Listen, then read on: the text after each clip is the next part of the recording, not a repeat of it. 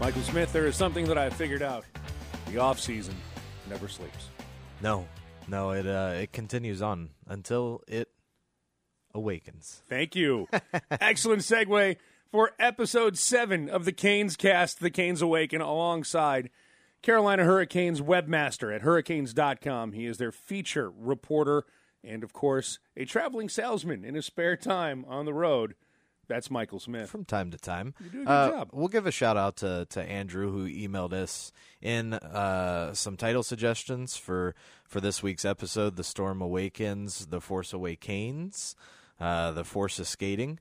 We're going to go with The Canes Awaken. All good suggestions. Thank you, Andrew, for writing in. But yeah, this episode, affectionately titled The Canes Awaken, and we're almost out of Star Wars titles for those who are tired of them. Exactly. But I do like that Andrew picks up that we record this in Chuck Caton's studio. Right. Wow. Proud Noise Only.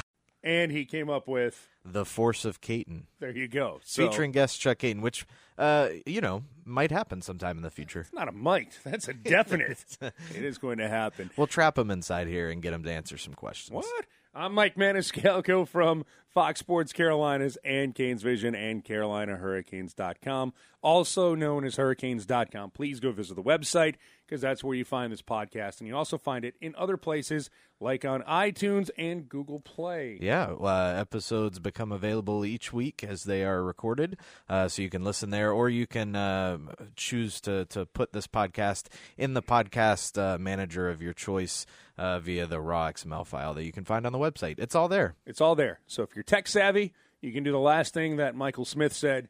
If not, just go to iTunes or Google Play. Yeah, those are the easiest. Yeah. Or you can the listen. website is you can actually listen the right on the easiest, website. So all right. Well, we know that somebody can listen however they want because they got paid this past week. Cha-ching. That would be Brett Pesce, another Carolina Hurricanes young defenseman, gets a contract extension. And this is a good deal, I think, for all parties. When you take a look at a 6-year contract extension that kicks in after this year, because Pesce's on the last year of his entry-level deal, Michael Smith, I love this deal for all the parties. I think that the numbers are right. And when you put it right next to Jacob Slavin's contract that was done the week before or 2 weeks before that, you're got the makings of a outstanding blue line that is going to be together for a very long time. So there is nothing that I could look at for this Brett Pesce deal and say, well, this is a great deal all the way around for all of the parties that are involved, for the Hurricanes and for the defensemen. Yeah, I mean, you look at what the Hurricanes are getting from those two. It's outstanding defense, a legitimate top pairing in the NHL, and they've got them for just over $9 million combined. And when you look at some of the top defensemen in the NHL and what they're making, PK Subban, I think his AAV is right at 9, and he's a tremendous defenseman, worth every penny of that. But for the Hurricanes to get a legitimate top defensive pairing at just over $9 million combined is a great deal, and it's great for the future of this team and this blue line because those two are just coming into their own. Well, you've got 3 more years of Justin Falk as well. I think we kind of forget that old man Justin Falk is only 25 years old, and he's got 3 years left on his deal. So half of your defensive core, Michael, is locked up for the next 3 seasons at least and beyond. And you still have Noah Hannafin, who at some point is going to get a contract from this team, you would think. Yeah. I don't know when that gets done, but let's break down the Pesce contract for me for why this fits. And it's kind of exactly what you've said. It's like a jigsaw puzzle. You have the Jacob Slavin piece, which is fantastic. And Jacob Slavin, we've started to see, you can pair him up with anybody and it doesn't matter. But you put him and Brett Pesce together, that tandem works. And there are some things in sport where you don't question it, it just works. And that's what that tandem is. So, like you said, you get a top pairing for the price of what number one defensemen are going for right now in the National Hockey League. And the other thing I like about Brett Pesce's game, and I said it about Jacob Slavin, this contract doesn't change them. If anything, it puts more motivation on them to be better. And I think we're going to see a little bit more out of Brett Pesce offensively than what we haven't seen in his first 2 years in the league. I think we're going to see him turn into a little bit more offensive-minded. He's got a decent shot, but he said he had to work on it, and I'm pretty sure that He's doing that right now this offseason. Yeah, we got the chance to talk to him, what was it, last week on a conference call, and he said, the one thing he was focused on this offseason was the offensive side of his game, and specifically his shot, and making that more of a weapon from the blue line. You look at what Justin Falk can do with his shot. And his offensive production for a defenseman is tremendous, is something the Hurricanes have come to rely on, specifically on the power play. So if Brett Pesce can develop the offensive side of his game, if he can make his shot more of a weapon, potentially at even strength, that only makes him better. That only makes him more valuable as a piece on the blue line. Defensively, he's very sound. Him and Jacob Slavin were both plus 23 this past season, and I know plus minus is a hotly debated statistic. Yeah, but for a team that has not had defensemen in the plus, at least to that stratosphere, in years, I think that's an important number to bring and up. Had a negative goal differential too. So the team has a negative goal differential, but Pesce and Slavin are both plus 23. That's tremendous. That speaks a lot to their value and what they mean to this team defensively. So to lock both of them up within a few weeks of each other long term is great for the Hurricanes and great for the future of this team and the blue line. All right. To that end, where does this blue line look to next? Is it let's get a deal done for Noah Hanifin, or can you now maybe slow play a couple of hands if you're the front office? Because I think you now have the luxury. Like I said, half your defense is locked up. Let's see how Noah Hanifin plays this year. I mean, if there's a deal before the season starts that makes sense for both parties, sure, go ahead and do that. But you're going to control Noah Hanifin. He's still on his entry-level contract. You're going to control his rights for a while. Let's see how this year turns out. That could be the one where you kind of can say, let's roll the dice and see what happens as far as, does he have a better season? We have to pay him more, or does he have a season where maybe we don't have to put him in that stratosphere yet of what Justin Falk is getting paid, or Brett Pesce or Jacob Slavin? Yeah, I don't think there's any harm in waiting with him. If a deal gets done, great for the team, great for him. If not, the Hurricanes can qualify him as a restricted free agent and proceed from there in terms of the negotiations. But yeah, I think this is a big year for Noah Hanifin. I think, whether he gets a contract or not before the season, he's got to come out and prove himself on the blue line and maybe round into his offensive game a little more. I think he needs to work on his shot a bit, and hopefully this offseason, just like Brett Pesce, he's doing that. But I'd like to see more out of him this season. We all know how good he can skate. We all know how great he can move the puck up the ice. He's a good defender. I'd like to see more out of him offensively this year. Yeah, I think we will see that too, because he's going to be in the top 4 pairings right now. He's going to be in the top 2 pairings, top 4 defensemen. So it'll be a big year for him. But I go back to this. You've got 6 defensemen who are 26 years or younger, and you only play 6 defensemen a night. I mean, this is pretty impressive to what the Canes have built on the blue line, and they have actually put themselves in. Michael, I did a little exercise. I know you got something else to add about where this blue line fits in the NHL, but we'll get to that in a second. Well, I was just going to say, you look back at last year and Noah Hanifin's progression in his sophomore season, and early on in the year he had basically a rotating cast of characters alongside him in that third pair, and after the trade of Ron Hainsey, Noah Hanifin sort of had to step up and take more of a crucial role on the team, and I think he thrived in doing so. So I think the more you see out of Noah Hanifin, the more you're going to like him, and you're going to see more out of him this season because he is going to take a bigger role on the team being in the top 4. Yeah, he's going to be counted on to play 20 minutes a night. So we'll see what that does for his game. But as Michael just pointed out, last year when we saw it happen, we liked what we saw. We saw his game round up even more and get a little sharper and be a little crisper. And now we'll see what he's going to do, because we take it for granted he's only 20 years old, Michael. Yeah, everyone's age on the blue line is really something to sort of marvel at, because it's talked about the Hurricanes having one of the best defensive cores in the NHL, and then you look at their ages, and it's amazing to think what this group of guys is capable of, what this group of guys could do in the years to come as they grow, as they mature, as they learn how to play this pro game and succeed in the NHL.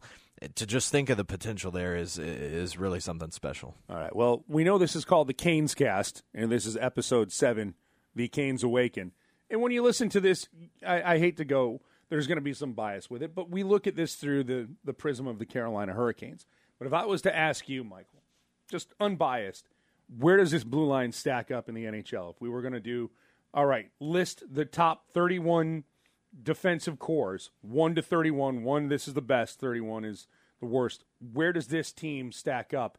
And I was doing this before the podcast, and I kept trying to move teams in front of them, and I couldn't when it comes to who's the best. Now, I think Nashville has the best, and we saw that. They rode that to the postseason. The only teams that I can say stack up with or are better than the Canes right now is Nashville, Columbus. And Columbus, the Canes are almost the exact same model as Columbus right now, where they've got their top pairing of Seth Jones and Zach Werenski together, and they're going to be very good for a long time. And they're even, you keep going down, they've got depth there. Then Anaheim's pretty good and young. Calgary's very good. They count on their defense. And Minnesota, I think, is even. So we're talking about a top 5, top 6 defense core? Yeah, I mean, when you posed that question, I was like, well, certainly they're top half, obviously. Oh, God, yeah. They're definitely top 10, and I think there's certainly an argument to be made that they're top 5. And you just look at the stats of the team, and it sort of lends credence to that fact. I mean, Bill Peters, preaches a sort of defensive-first philosophy that if you're responsible in your defensive zone, it will lead to goals at the other end of the ice. And I think the team has bought into that, subscribed to that, and sort of thrived under it. And I think you're going to see that just take another step this year as the team has grown and gotten more talented with the additions of the offseason. And people can keep this conversation going on Twitter. I'd love to see where people would rank the top defenses in the NHL, where the fans have it, where the Canes defensive core fits in. And just use the hashtag CanesCast. That way Michael and I can see it. But I kept going back to it. There were only 2 others, Michael, that I kept going to, like San Jose and St. Louis. And San Jose gets a lot because of Brent Burns, and he's great, and I'm not knocking that, but I think that there's a lot of hype put on Brent Burns, well-deserved.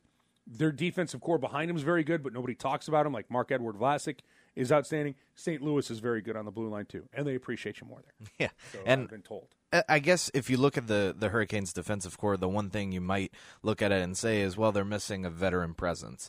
But I'm not really sure how important that is. I mean, you've got guys like Justin Falk who have played in the league for quite a number of years. You look at Noah Hannafin, Jacob Slavin, Brett Pesce, they're going into their third year. Trevor Van Riemsdyk has won a Stanley Cup. Exactly. These guys have experience. They're young, but they have that experience. So I'm not sure how important having a veteran guy is.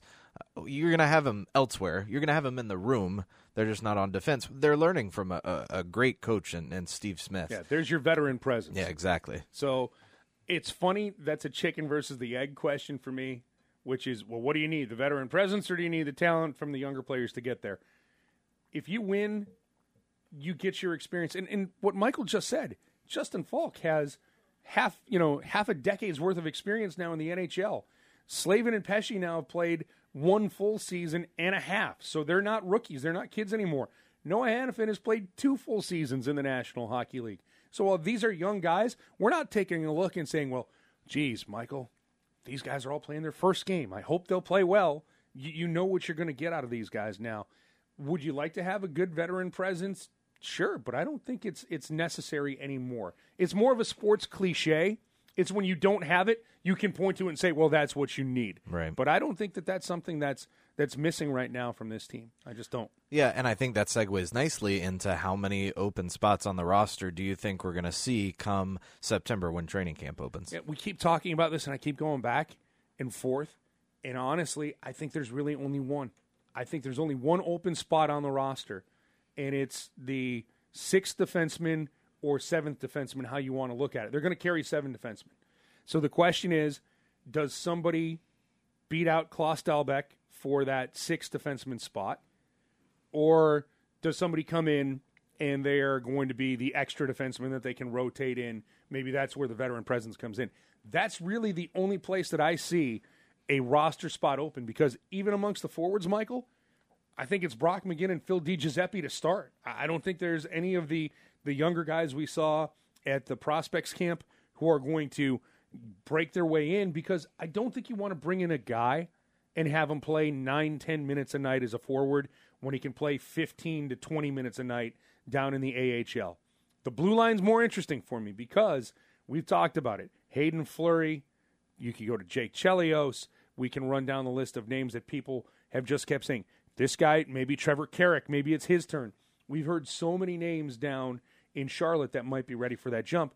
That's the only spot that my eyes go to where there is an open competition on the team. I'm going to go a little more, and I'm going to say 3, perhaps 4, just because of the unknowns. I think the fourth line's completely wide open. I think Marcus Kruger was brought in as the center, and I think he will start as the center. But then you've got guys like Josh Juris, you've got Phil DiGiuseppe, you've got Brock McGinn, you've got Joakim Nordstrom.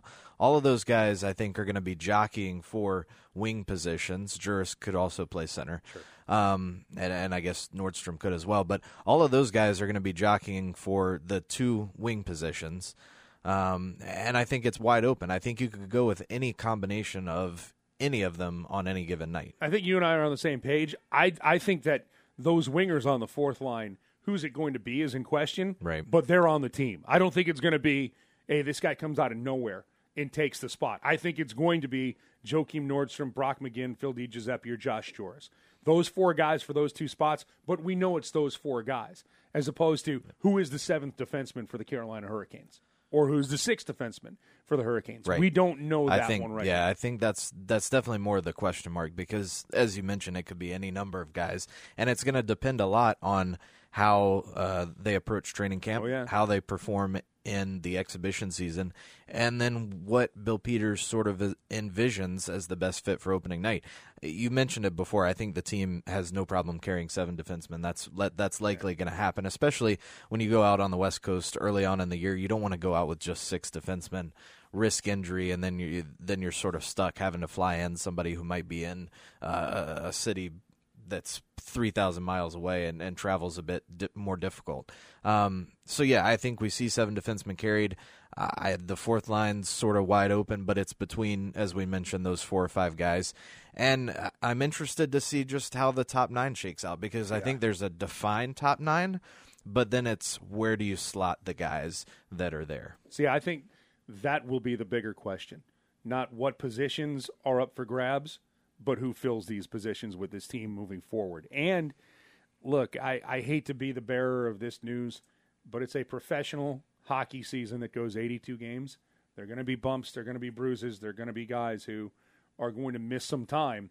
That's when we're going to see, does a Lucas Wallmark get another return opportunity here to score? Does a Valentin Zykov get a chance to come up and play after coming in and scoring right away and then having a tough go of it with that shoulder injury, and then that kind of cost him any kind of momentum?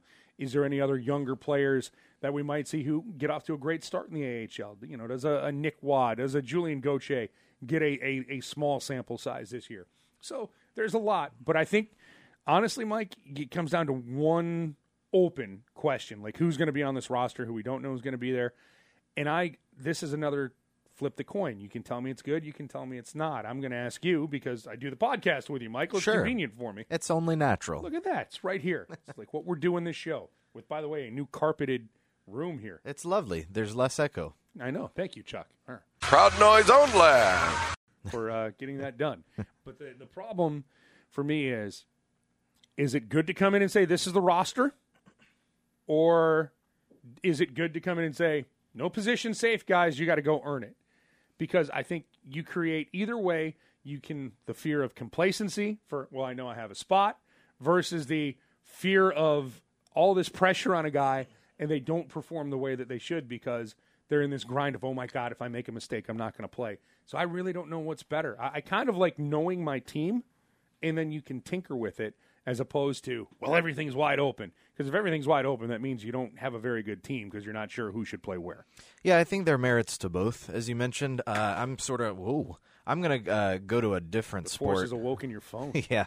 I'm going to go in the direction of football and take an example from the Carolina Panthers, who, coming off their Super Bowl run, really didn't have – they knew who their team was. They knew that's what the team was. And I do think you mentioned complacency. I think a bit of complacency set in because there wasn't that drive. There wasn't that challenge of maybe some guy can come in and work his way into a roster spot. The team was pretty defined, and they went on to have the season they had last year. I like the idea of competition. I like younger guys being able to challenge the so-called established players into earning their spots. Every spot on this team has to be earned, and even the veteran guys know that. They come into training camp, they know they just can't do whatever, go about their business, go through the motions. They know they have to compete on a day-to-day basis. I think competition makes everybody better in the end, so I'm going to go with that. I like competition. I like having spots up for grabs. We know Scott Darling and Cam Ward are going to be the goaltenders for this team, but I want to see a young guy like Callum Booth or like Alex Nedeljkovic come in and show us something. That makes us say, okay, here's something that we might see from this guy a year or so down the road. I want to see that from guys, goaltenders, defensemen, forwards, just to show us something and show us that one day they're going to belong in the NHL. Well, the one thing that I believe this team is set up for with the competition or inherent competition, Michael, is, well, we know who's on the team. Goes back to what you say. Well, who occupies the spots on the first line? Who's going to be the wingers for Jordan Staal? Who's going to be the guy on the top line, on the top power play units? That's where the competition with this team is going to come into play. Yeah, and that's gonna always change. That's going to change probably about 10 times during training camp, and it'll probably be different by the time we get to opening night, because nothing ever remains the same throughout an 82-game season. You have injuries, you have droughts, you have streaks, and it's all about trying to find the right combination. I don't think there's a line in the NHL that has stayed together for an entire season. I mean, you have long stretches where guys are productive, it works as a line, but things change. You have to move guys up and down the lineup depending on who you play, where you're playing, certain matchups. It's things change, and that's why we're here to report on why and how the things change. I'm going to do something right now as you are listening 20-plus minutes into this podcast that is going to save Michael Smith and me grief this year. And this is very selfish, and I'm admitting it. I subscribe to the Scotty Bowman line of there are no lines. There's no first line, second line, third line, fourth line. That's something that we've invented through video games or other coaches or energy lines and checking lines. There's just lines. So when Michael tweets out this line and then that line and might put a line out first, don't say, how's that the top line? It's just the line combinations. Because we've found out with Bill Peters, if a line's going, they're going to play more. If a line isn't, even if it's your top players, they're going to play less. So, yes, we have it in our minds. There has to be the top line and the second line and the third line. But let's just all go into this like the greatest coach in hockey history, Scotty Bowman. I don't number my lines. I just have lines. Yeah, it's lines, it's matchups, it's who's going, who's not, and who's going to give you the best chance to win. And it's really not lines anymore. It's more duos. And coaches around the league have said that to me, Michael. I don't know how many of those guys you've talked to, but you've heard Bill Peters say it a lot. They don't talk to me. Well, they should. But, or at least they shouldn't look at you when they talk to you. But, it's more of the what center and wing combination works and will work on the other side. It's not, these are the three guys who are going to stay together forever. Or it's a pair of wingers and trying to decide how they fit in with a certain center. Exactly. So, we'll use this example, Skinner and Stempniak, for whatever reason, worked well as a pair of wings last year, and they found some chemistry surrounding Derek Ryan in the middle. That's going to be something that I think head coach Bill Peters tries out this year, at least early on, just to see if that chemistry still remains. Who knows why it happens or why it sustains itself or why it disappears in seemingly an instant. But that's sports. That is sports. That got kind of deep. That was well done. I think you should talk to more coaches. It was almost you were getting into coach speak there. I was following. I felt like I said a lot, and then I don't know if I really said anything, but it sounded deep. No, I think it was accurate. Yeah. I think that we've gotten into the good stuff here. A few minutes into we've gotten into the philosophical portion of Canes Cast. Thank you very much. Please crack out your crystals as we will now gaze into the future, which will not have the Olympics featuring NHL players. That's not going to happen. Done deal. You had the owner of the Ottawa Senators saying it's not going to happen because schedules are set and outdoor games are set and we're not going to let players go. It got a little weird for me, though, Michael. I don't know if you saw it. It came out, I think, this weekend or late last week, where if you have any part of an NHL contract, even if you're in the AHL, you're not going to be allowed to go and play in the Olympics. So a two-way contract. Yes. Because that would be part of an NHL. You have NHL pay, potential for NHL pay. You are not going to go to Pyongyang in South Korea and participate in the Olympics. And I keep going back and forth on this, which is, do you want to halt the season for basically a month, and what do you get out of it? Versus the more I hear about it from the players, a lot of the players, and this isn't just a 90% Canadian league anymore, the majority of the players who are from Europe want to go and play. And I'll give Asia a shout out for Russia. The majority of these people want to go and play. They're mad that they can't represent their country in the Olympics this year. So I don't know if the NHL is doing themselves a service when it comes back to doing what's right by the players, when you have a lot of guys who want to go and play, and a lot of Americans want to go and play because they want to get USA Hockey back on the map and build off of the momentum of them winning World Junior Championships and having good showings everywhere else. They want to go and play. But I get it's in a country that is going to put the games on early in the morning. Nothing will be live. When we see it, it'll all be tape delayed. We'll know the results. I get that. And the NHL is like, what's in it for us if we stop the season for a month? But I'm starting to think, what's in it for you is you keep your players happy. A lot of talented players want to go play in this thing. And it'll be very curious to see when players like Alex Ovechkin, now that I'm crying if he leaves for a month in the NHL. Right. See, go ahead, bye. I'll get you a drink ticket on the flight out there if you want it, Alex. But is it going to be a case where certain players are just like, we're going to play anyway, and our team has to deal with it? Then what problems does that create once we get into February? Well, if you let that guy go, don't you have to let this guy go if he wants to play? It's a tricky business decision that the NHL made because they do have to balance a number of things. They have to balance what the players want. They have to balance what's best for the league. They have to balance what the owners want. And it's probably three different things. And ultimately, they made the decision not to go this year for the first time since, Nagano in 98? Yep. So it is going to be a more amateur Olympics, which I kind of like. I'm kind of looking forward to that just because you're going to get players that you might not know of, you probably haven't heard of, who are going to be competing. Maybe the European teams are better because they're going to have guys. Pro players. Correct. Pro players, and for instance, like the Swedish Hockey League will go over and play.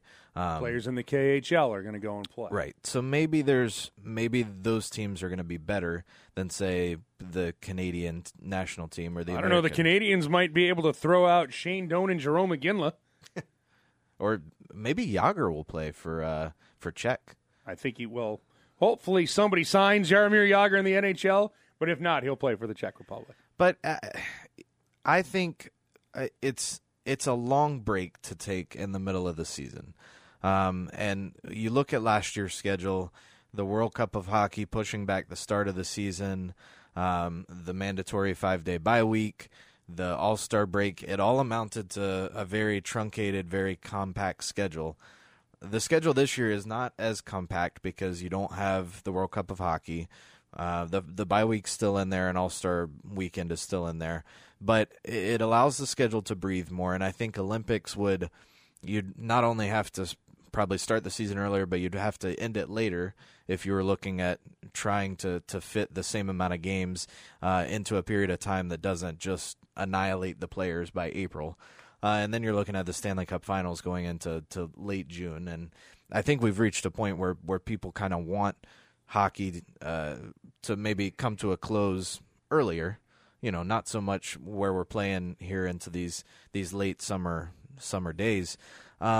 So I'm okay with the decision not to go to the Olympics this year because I do think the NHL has to look at what's best for itself, what's best for the league. You do lose the exposure that international hockey gains during the Olympics, and that's a big thing. But I think it was bigger when the games were in Vancouver. You maybe argue that the games in Sochi provided a good bit of exposure to, especially when TJ Oshie was just destroying shootouts left and right. But I think the peak of that Olympic sort of hockey participation was Vancouver, because it was in North America. Games were played at a fairly normal time. You had Canada and the U.S. in the gold medal game. It was just a tremendous time for hockey. Pyeongchang, South Korea, it's a tough sell. It's a tough sell for the league. It's a tough sell to say, hey, put your league on a 2-week break, shut down everything. We're going to go play some games that are going to be on at weird times of nights if they're live, or if not, they're tape delayed and you already know the answer because of the internet. So it's a tough decision. I think the NHL made the right one. I'm going to be really interested to see what happens with certain players when we get to that time, because Ovechkin has said he is going to go. What do you do? What do you do? Can you stop him? Do you have to say? Do you let a player miss 9 games to go play in the Olympics? Yeah, that's what it'll boil down to for some teams. I haven't looked at every team's bye week, so I don't know if there's a team that could be like, well, he's only going to miss 4 games and so be it. But we saw it with the Islanders, nonplussed when John Tavares breaks his hand in the Olympics. They're not happy about that. I go back to. So you're only going to do this, you're only going to let the NHL players play when it's in North America or in a time zone where it's more conducive, where you can get something out of the TV rights or whatever plays into this. So I think once you say no, you have to say no from here on out. You cannot let them back, because then it just becomes pick and choose when it's going to be an NHL Olympic year. Yeah. I think the IOC will probably want the NHL back, though. Oh, God, yeah, they'll want them back. So I'm okay with skipping one. Okay. I mean, I just think that it lends itself to so many questions and potential problems than saying, well, we've been doing this since Nagano in 98. Let's just keep doing it. It's the only sport that has to interrupt its season to go. And that's, when I say sport, I mean major sport. You look at NFL, there's obviously not Olympic football. Olympic basketball does not get interrupted. Right. The season does not get interrupted because it's the summer games, and they are playing in the wintertime for the majority of their NBA schedule. So then you ask, okay, ice hockey in the summer games, but that just doesn't make sense. It doesn't work. So you're stuck where the NHL is the only major league having to interrupt its season, completely shut down for 2 weeks. It's a weird momentum shift. It creates troubles for teams who maybe have momentum going into that 2 or 3 week break, and then have to come out of it, rested, recharged, and finding that chemistry again. I'm okay with skipping it this year. I think. The games are going to be still interesting to watch because of the amateur factor. Oh, yeah. But, yeah, it's a tough break for just from the Olympic standpoint that they're not getting to see the best of the best. Yeah. So. And, I think it's also a tough break for the fans who Olympic hockey, and I don't want to take anything away from this last World Cup of hockey that we saw, but this last World Cup of hockey was not like the one in 96 that everybody raved about, that the United States won and how good it was. Canadians don't rave about it, but I'm an American, so I will.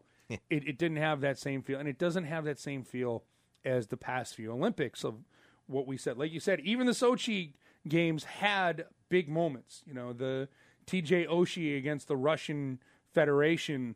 I'm just going to keep taking every penalty shot under the sun. It was awesome. So...